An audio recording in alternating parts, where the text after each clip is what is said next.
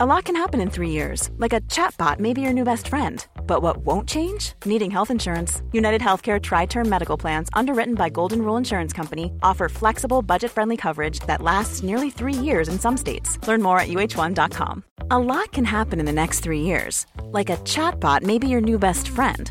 But what won't change? Needing health insurance. United Healthcare Tri-Term Medical Plans are available for these changing times. Underwritten by Golden Rule Insurance Company, they offer budget-friendly, flexible coverage for people who are in between jobs or missed open enrollment. The plans last nearly 3 years in some states, with access to a nationwide network of doctors and hospitals. So for whatever tomorrow brings, United Healthcare Tri-Term Medical Plans may be for you. Learn more at uh1.com. The Square Ball Podcast. Welcome to the show. Dan here from The Square Ball. Phil Hay from The Athletic. As we do our early week catch-up, it's brought to you with West Yorkshire Electrical, is this show. Specialists in all things electrical. If it's got wires in it, they will work with it. And they sponsored the Reeve, Wilco and Bielsa mural in Guiseley, which you've written about the murals, haven't you? You're a big fan of that one.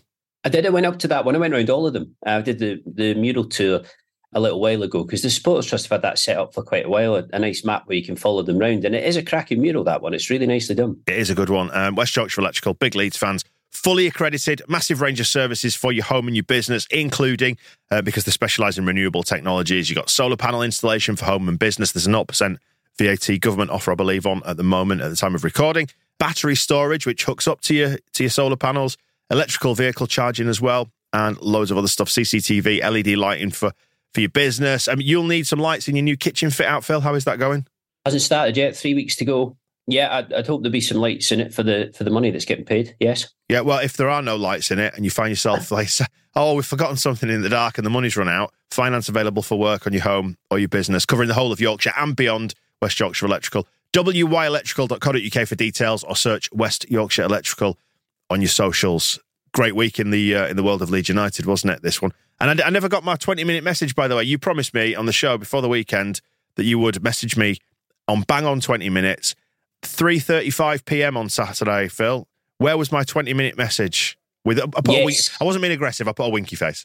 No, it wasn't like passive-aggressive hello. But the point of that was that we said, and we reckoned that we would know after about 20 minutes where the game was going to go, how it was shaping up. What did I say?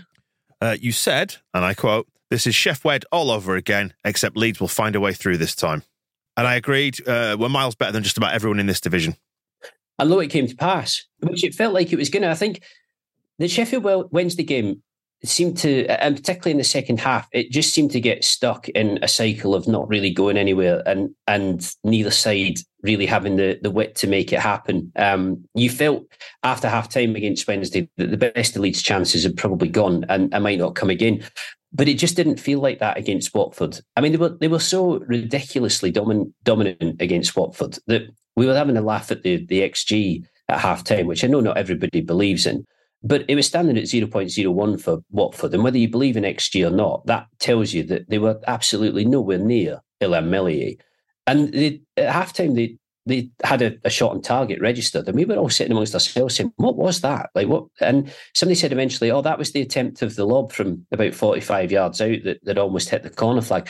And that was how it was. And I have to say, when Ishmael came into the press conference afterwards, the first thing he said was, Leeds totally deserved that today. No argument with the result at all. We didn't play well enough. He thought that actually in the second half, they'd been structured slightly better than they had been before half-time. But it didn't make any difference. And I just had the feeling on Saturday that although it was kind of shaping up to be the Sheffield Wednesday game on repeat, I thought it would be different because it did feel as if Leeds were actually creating some really good chances. Like the threat was constant and that they would get there in the end. And everything about, I thought everybody played well on Saturday. I thought some players played exceptionally well. Rutter seemed to move into cheat code territory, which we've all been waiting for him to do. It's not that we haven't seen little bits from him or, good finishes so far this season, bits of good play. I think he's been impressive generally without necessarily being totally clinical. But that was different level. And we've been talking, you and I and Michael, about how across the Championship there is this really even standard and how there aren't that many players jumping out from teams where the Leeds are playing against, where you think it'd be nice to have them in the squad.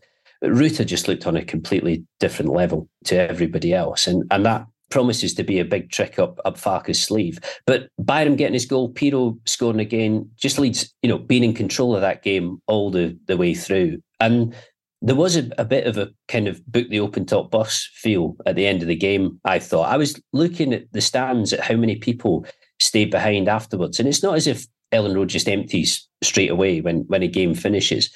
But there are a hell of a lot of people who did stay there. And I think that was because, they appreciated the quality of the performance. And I do think it was a very, very high level performance, that one from Leeds. But I think they also appreciated the opportunity to have had a day that was fun and was enjoyable, and that they warmed to football that they liked, football that they felt that they could believe in, because it has been a while. Yeah, I was going to say, I missed the Forest game. I was away for that one when we beat Forest in, whatever month it was. Prior to that, I think it would have been February. Southampton was the last home win that I saw. And before that, Bournemouth in November. So in the last year or something, I've seen 2 home wins at Ellen Road. It's been fairly slim pickings, hasn't it? But I mean, you say that was a very high level performance. Would you describe it as the most complete performance of the season? I'd say so far. Yeah, I think so. Yeah, I definitely would. And Farke said that afterwards as well. See, I don't even think with the Forest and Southampton games, it's purely about how few home wins Leeds have had at Ellen Road. It's more about the ability to believe in something. And it's great. We decided to write about Byram over the weekend because it was a cracking header. It's a really good story, actually, Byram's, from the starting point of him, this unknown kid playing in a pre-season friendly at Farsley, who Neil Warnock didn't even really seem to know much about him or who he was, to breaking through and winning Club's Player of the Year award in his first season, and then through the injury problems he's had since he left Leeds and everything else, and coming back this summer and having that moment. But I was writing about the point where he left Leeds and when Leeds decided to sell him to West Ham, and the crux of the problem was that his contract was running out. He'd been offered a new deal by Massimo Cellino, but at the time, Cellino was hell-bent on cutting the wage bill down at Ellen Road. So the deal that was put forward to Byram amounted to a wage cut. So you were saying to one of your most talented youngsters, most talented academy products, we'd like you to stay, but we'd like you to earn less money as a result. So needless to say, Byram decided to move on and was sold to West Ham. But what it made me realise was that back then, and particularly because there's no bad blood with Byram, I think people seem to really understand that he had his reasons, and those reasons were probably justified. That the attempt to extend his deal was a bit of a shambles, and if anything, helped to push him out the door. It just wasn't a club back then, Leeds, that you could really believe in. It wasn't a club that you could say to players, this is the right place for you and good things are going to happen here. Because there was nothing to suggest that was actually going to be the case. Those were the days when, one group of supporters were carrying a coffin round to the East Stand, to kind of signify the pending death of the club or the death of its ethos. And there was just a lot of disillusionment. And I can totally understand if that was the case in the dressing room as well. And we had that feeling with a lot of the football last season, but it was different on Saturday because that's a performance that made you think this is a genuinely, genuinely good team with a genuinely good coach, and something good could be building here, really could be. And I think that's why the stands were so full afterwards, because everybody just had that little buzz of thinking, this is really promising. I really understand what they mean when people say that there is a relegation hangover, because it's kind of been weighing on Leeds across the summer, the anxiety attached to it, all the churn in the playing squad, and it went all the way to the end of the window, which obviously closed now, it's sort of 3.5 weeks ago, isn't it? And I don't think it's any coincidence that now the window's closed and we know what we've got, that we're now starting to feel a little bit more settled and everybody's not quite as antsy. It seems to be that you're finding a club and a team and players that are just kind of finding themselves almost again, like everybody's sort of emerging from the darkness of relegation and seeing what is actually in front of us and what we're capable of. Barker said that though, didn't he? He was saying through August, I will actually be really happy when the transfer window closes. And Leeds were in that weird position where the transfer window was driving them mad because it was causing them problems with what they had internally. They had so many players who were trying to go, so many players who they couldn't stop leaving, some like Nonto who had no right or option to go, but was trying to force his way out anyway.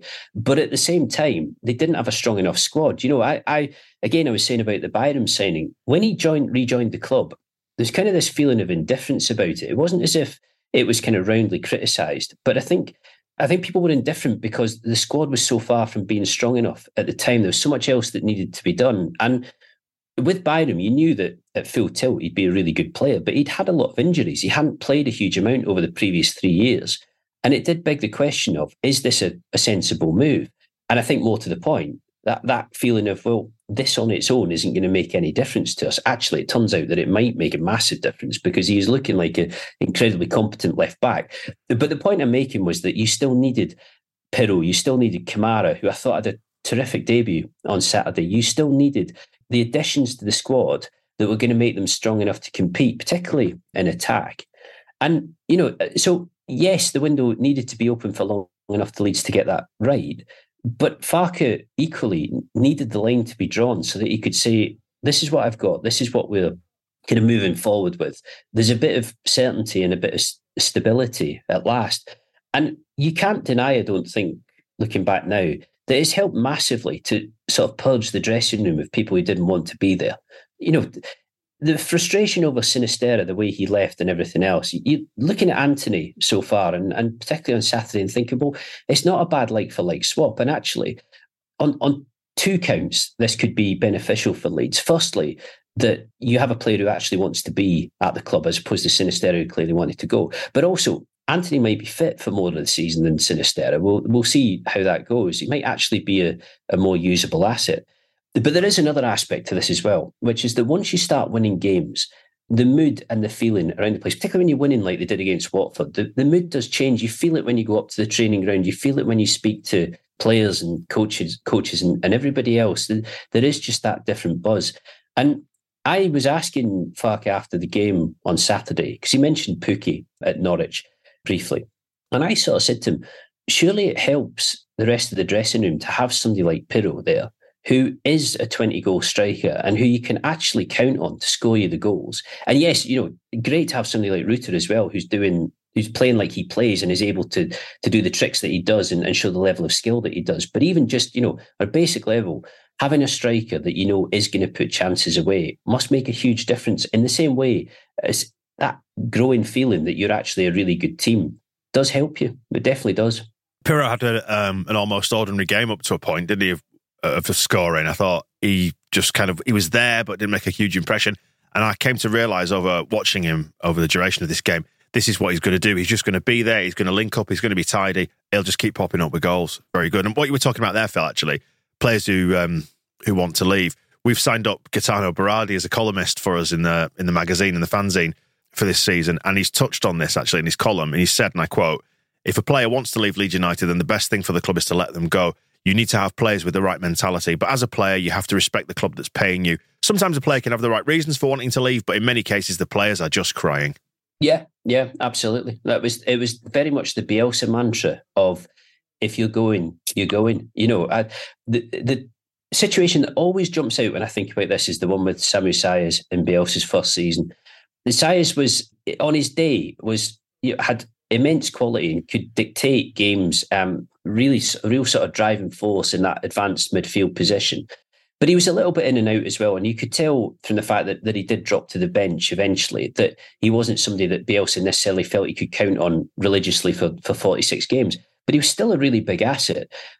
But when it came to Sayers saying, look, I'm homesick and I want to go home, Bielsa instantly was just said to the club, okay, we'll let him go. And then he can go advance to the window. I don't want him here. If that's how it is, he's gone. And we were all pretty shocked by that. We were quite surprised, not because we didn't think that that's how Bielsa operated, just because it seemed to be a decision taken in the blink of an eye.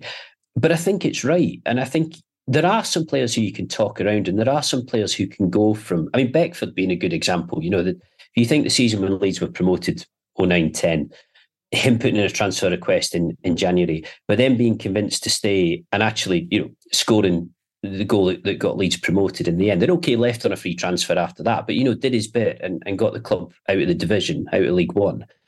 There are circumstances where it doesn't need to be the end of the line. But I think in the majority of cases, when players are agitating to go, you don't have a lot of choice because they're not so much used to you, if that's their attitude. And that was one of the big things with Rutter over the summer, that he wasn't one of the players who was asking to leave, and he wasn't a player who was saying to Leeds, look, I don't see myself here anymore. Farke almost suggested a week or so ago that Rutter's attitude was, I've cost £30 million, I've come to the Premier League, come to England, I've done nothing, I really do need to stick around until people can look at me and say, he's actually a really good footballer. And in a lot of ways, Saturday was the day.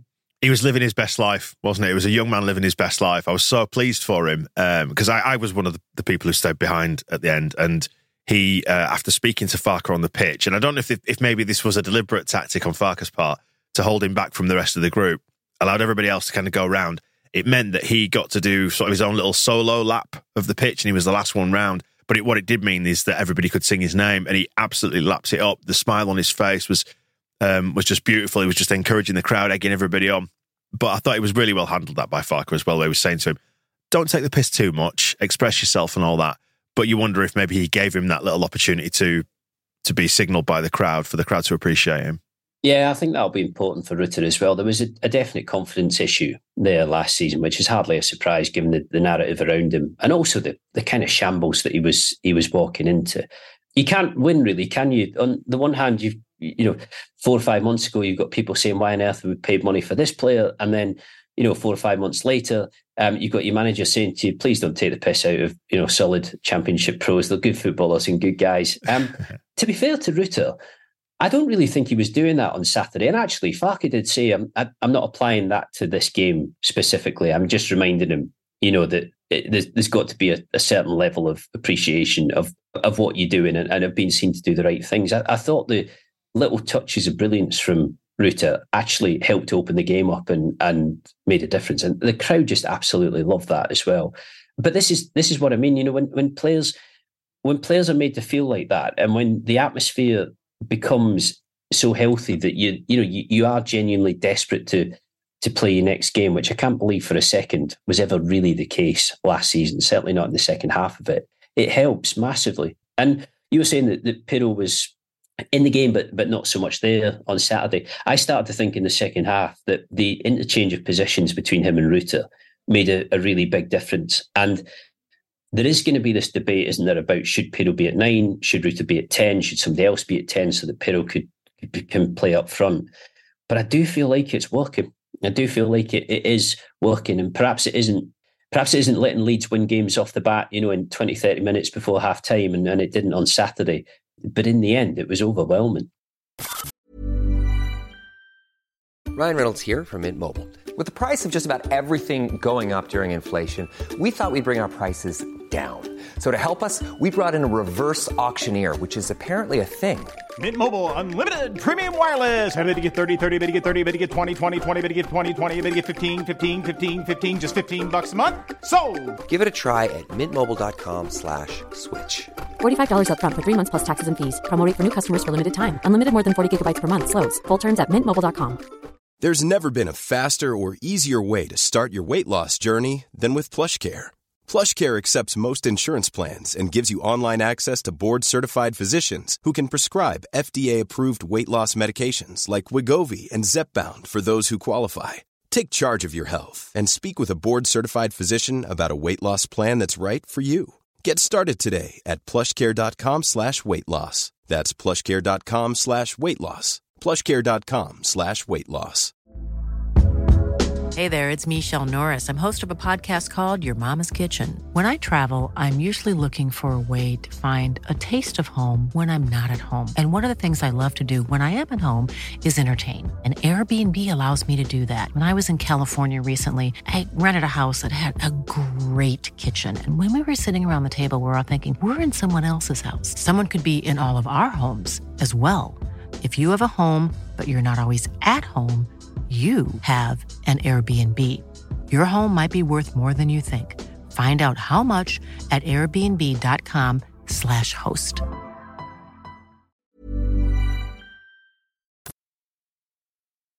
Just returning to the themes that we were speaking about there, Phil. Byram played at left back, Shackleton at right back. Was Byram our one to watch going into the weekend? I feel like I got so giddy with the match and so caught up in it that I've forgotten. I think he was. And even if he wasn't, let's just pretend he was, because it actually went well. But One of the funny things about Byram is that all that's changed with him between leaving Leeds and coming back to Leeds is that he was a right back and he's now a left back. And I think he is actually quite a rare player in that he can genuinely play on both sides, as opposed to, this thing where you have a right back where you say, yeah, he could do a job at left back if he needed to, but actually he needs to be playing on the right hand side. Byram, to look at him, is just the Byram that I remember as a kid. Like his body has obviously got older and has taken a lot of hammer. His face hasn't aged at all, and like that grin on his face as he ran to the corner flag was just like going back 5 or 6 years, to when he was scoring away at Forest, his last goal back in 2015 for Leeds.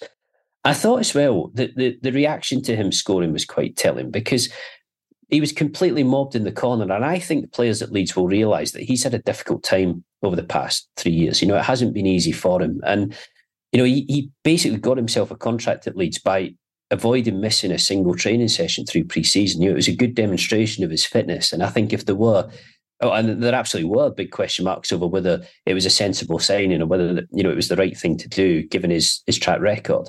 But I think that demonstrated where he was at and proved that he was worth having a go at. And Farke obviously knew him really well, rated him, and said to the club in the end, look, I don't think there'll be a better left back in the Championship than Byram if he's fit and if he plays.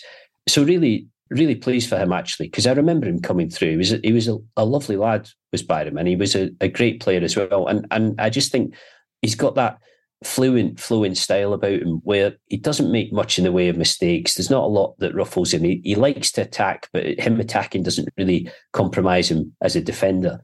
And he does score goals. He does chip in goals from time to time, and I think he probably will. It was a cracking header as well.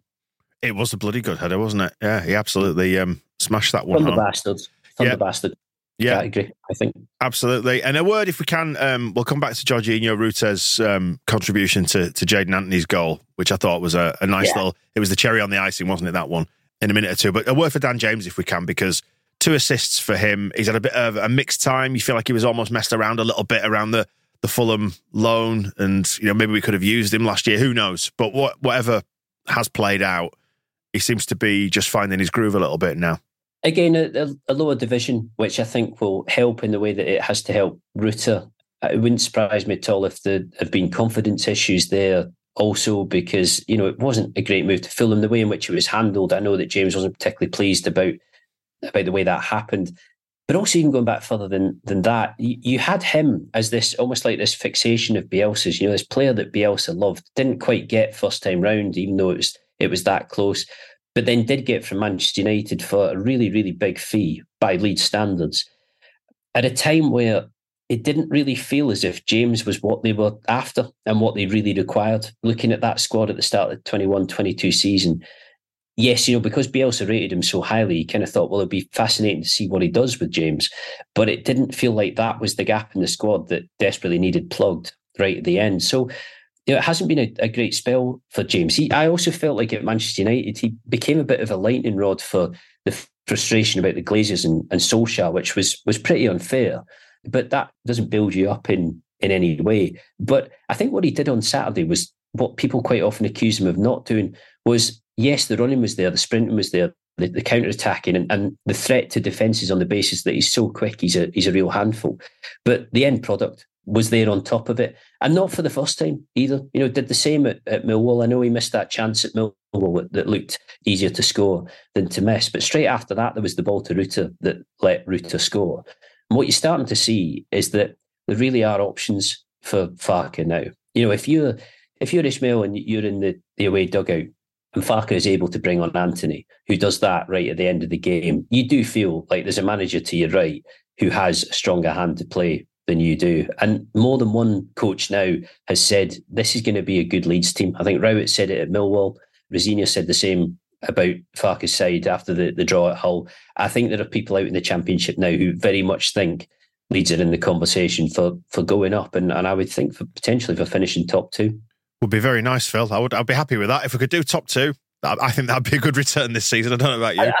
I think I predicted 6th, didn't I? When you forced me into making a prediction, and I'm starting to wonder if that was slightly conservative. But it's early still. It kind of feels oddly like we're already about 20 games into the season when in fact it's only 8. But there is a hell of a long way to go. And I think we all remember what it's like when you get into the depths of November and December and you've got to keep grinding. Yeah, I mean, I'm just looking at the table now, and we are sixth as it stands at the minute. That Hull win at Stoke pushed them just above us in the table over the weekend. But yeah, played 8, won 3, drawn 4, lost 1.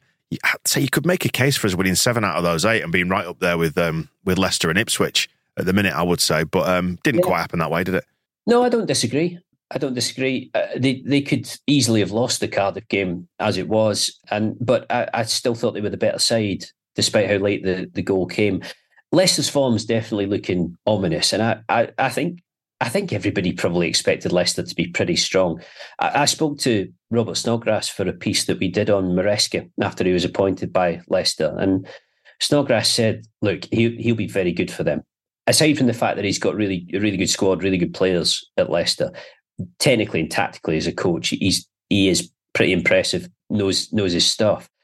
I'm a little surprised at how it's going for Southampton, and it doesn't sound like all's well down there at all. I thought they were pretty well set, and it is kind of fascinating to look back now and see the way in which there was annoyance, certainly in these parts, about the way in which Southampton seemed to have their ducks in a row much quicker than Leeds through the summer. And then to contrast that with how things are now, there seems to be some griping down there about Russell Martin's style of play. Results aren't coming, beating at Middlesbrough at the weekend. Obviously, have Leeds at home next, which is really big game for them all of a sudden. And Leicester looking very, very good shape. And I'd be a little surprised if they don't finish top 2. But it does feel like Leeds are starting to roll. Yeah, and Leeds now seem to be growing like an inner confidence, like a self-assurance just seems to be growing. I think maybe that's what we're doing in terms of emerging from the shadow of relegation now. It feels like we know what our identity is again now, and that's down to the job that Farke's doing. We'll get into that in a second. I was going to say, just to close off a couple of thoughts. You mentioned about Dan James' end product before. I thought that ball to Pirro was excellent, particularly because... beauty. Yeah, no, it was right on the button. If you watch Pirro, signals twice where he wants it, edge of the area, and then when he's in there again, and bang, landed it right on a sixpence, and it's nice just to see him just took it away. A player who's absolutely full of confidence as well. Just doing what he does, though, and that's what you get with a forward like that. I wonder what the combined distance of his 4 goals so far is. Yeah, it would be interesting to look. I mean, we spoke to him before the whole game, and we were talking about the goal at Millwall, and he was going through how he understood it with Dan James and saying that when James hit the ball, one way or the other, all that was going to happen was it was going to go towards the back post. So in Pirro's head, he's thinking, even though James should finish this, as this comes in, I'm going to put myself in that position because that inevitably is going to be where it is. So either James scores, or if there's a ricochet like there is, I have the chance of putting it in. And I think the phrase he used was that sometimes you practice for this stuff, you train for this stuff, you kind of know what you should be doing, but sometimes you also just smell it, as a striker. If you're a striker who scores goals, and you're right, you could see that in the process of that attack, of him saying, put it there, and knowing that if Dan James did put it there, he was going to finish. Just to go back to Farke as well, I think an identity, it's been really consistent so far, would be my observation. And I think that's a really good thing, because I don't get the sense with Farke that this is going to swing to extremes. I don't think you're going to have miserable days interspersed with fantastic wins that mean that there's a big kind of emotional burst one way or the other. I think he'll be very good at keeping this on the level right the way through the season. And I don't think you will have points where it gets wildly out of control. He just seems to have the measure of this and a lot of confidence in himself. I just think you're looking at a really good professional coach in Farke. I think it's transmitting to the fans as well. Even little things like, I know everybody kind of was on the feet, with the ball control. Oh, it's brilliant. But what that represents, and the little, I don't know, it was the kind of the little, if you look at the video of it, the little nod, the kind of, yeah, I know. He exudes confidence. Like, he knows what he wants from this team. He knows where they're heading. And the fans, I think, are now starting to understand it and see it. And I mentioned on the match ball as well, the little murmurings of discontent in the first half when we were in possession and in control, but not really making any inroads into the attack. So there was that kind of, do something Leeds kind of sense just bubbling under Ellen Road. But I think people now are learning and have seen that, because these 3 goals came late and we really opened them up towards the end, that it may just take a little bit of patience sometimes. Yeah, because we did actually, we were chatting about that in the press box at the time, about the grumbling, and we were kind of saying it's massively helpful, that. And you know why it's happening, and I think it's probably, you spoke about hangover from last season, it probably is that little bit of a hangover of the frustration of when things aren't quite working as they should.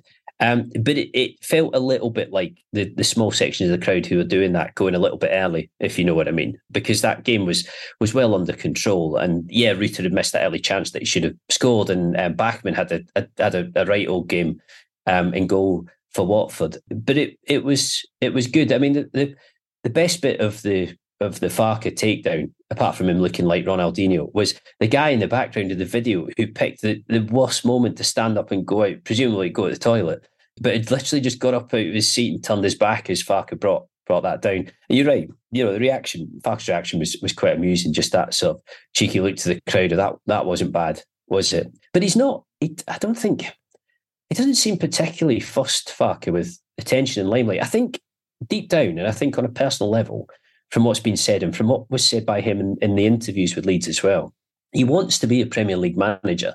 And I think he wants to be seen as a Premier League manager and one who can live and cope at that level for quite a good length of time. But I think he realises as well that you kind of have to earn it. And that, as much as a coach is absolutely critical, it is the players and it's the performances that are going to do it for you. And he's almost quite good at being assertive and forthright while being in the background at the same time. It's quite a clever mix.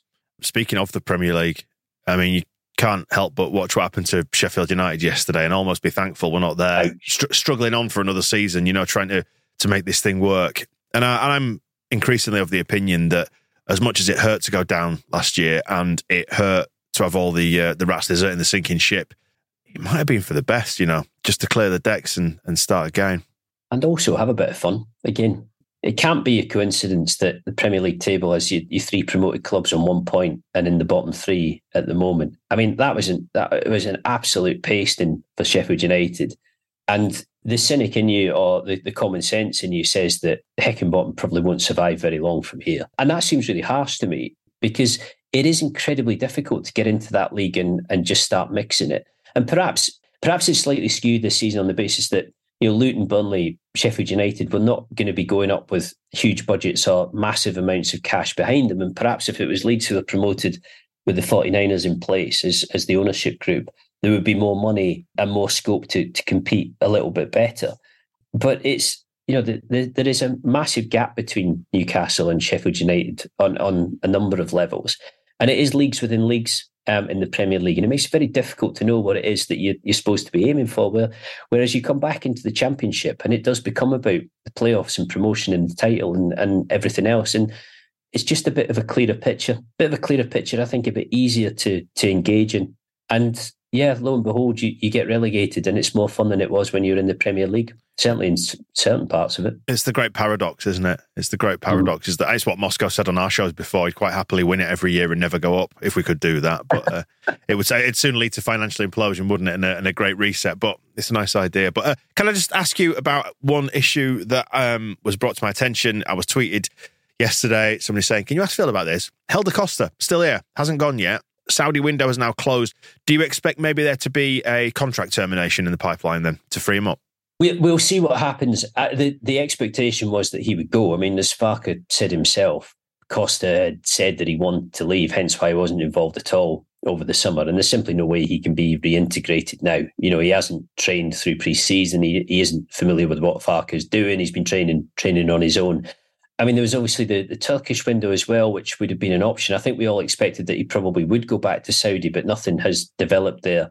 Yeah, I mean, one of a handful of things is going to have to happen here. Either they terminate his contract, or when they get round to January, they find somewhere for him to go for 6 months, so that he can just kind of burn down what's left of his deal and then move on, or he just sits tight to the end of the season and moves on as a free agent when his contract runs out. Strange one, Costa, really, because he's been so anonymous for so long that you almost feel like it's been a waste of money and a waste of a signing. But he was relatively influential to a point in the Bielsa season when they were promoted, and he was kind of heavily involved in what went on that year.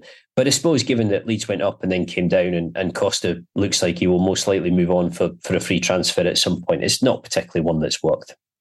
All in all then, Phil, a good week in the life of Leeds as we started the show saying that. And isn't it funny contrasting? Like, I remember like last season, we'd get out of a weekend and I was thinking, thank God I don't have to bother with this again for another week. And we don't have midweek fixtures.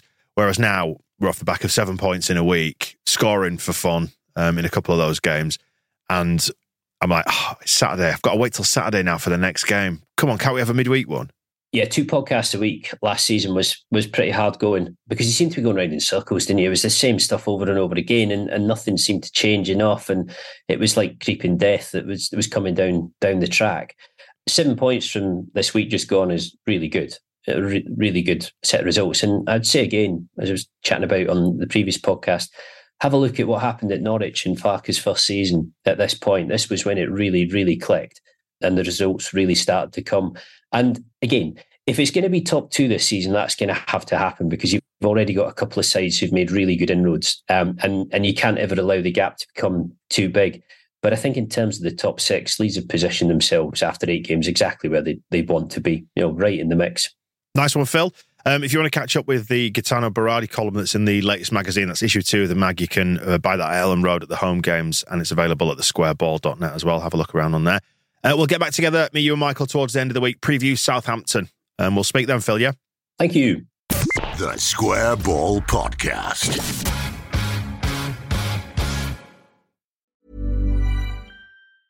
Small details are big surfaces. Tight corners are odd shapes. Flat, rounded, textured, or tall. Whatever your next project, there's a spray paint pattern that's just right. Because Rust-Oleum's new Custom Spray 5-in-1 gives you control with 5 different spray patterns.